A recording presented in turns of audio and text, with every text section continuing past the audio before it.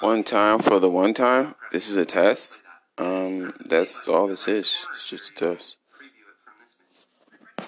Calling people out like an umpire. La ilaha illallah wa la sharika lahu wa kullu shay'in qadir. Say it 100 times a day. It makes you one of Allah's favorite people.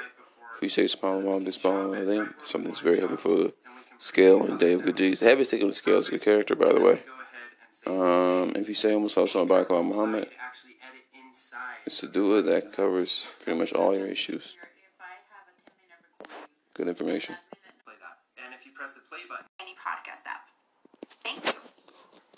So if you say la ilaha illallah wa la sharika lahu wa kullu shay'in qadir 100 times a day, in the day and night, it doesn't have to be on one setting. One setting, you'll be the most beloved person to Allah that day, except for the person who says it more. You get raised 100 levels. To do that, la ilaha illallah wa la sharika lahu wa kullu shay'in qadir.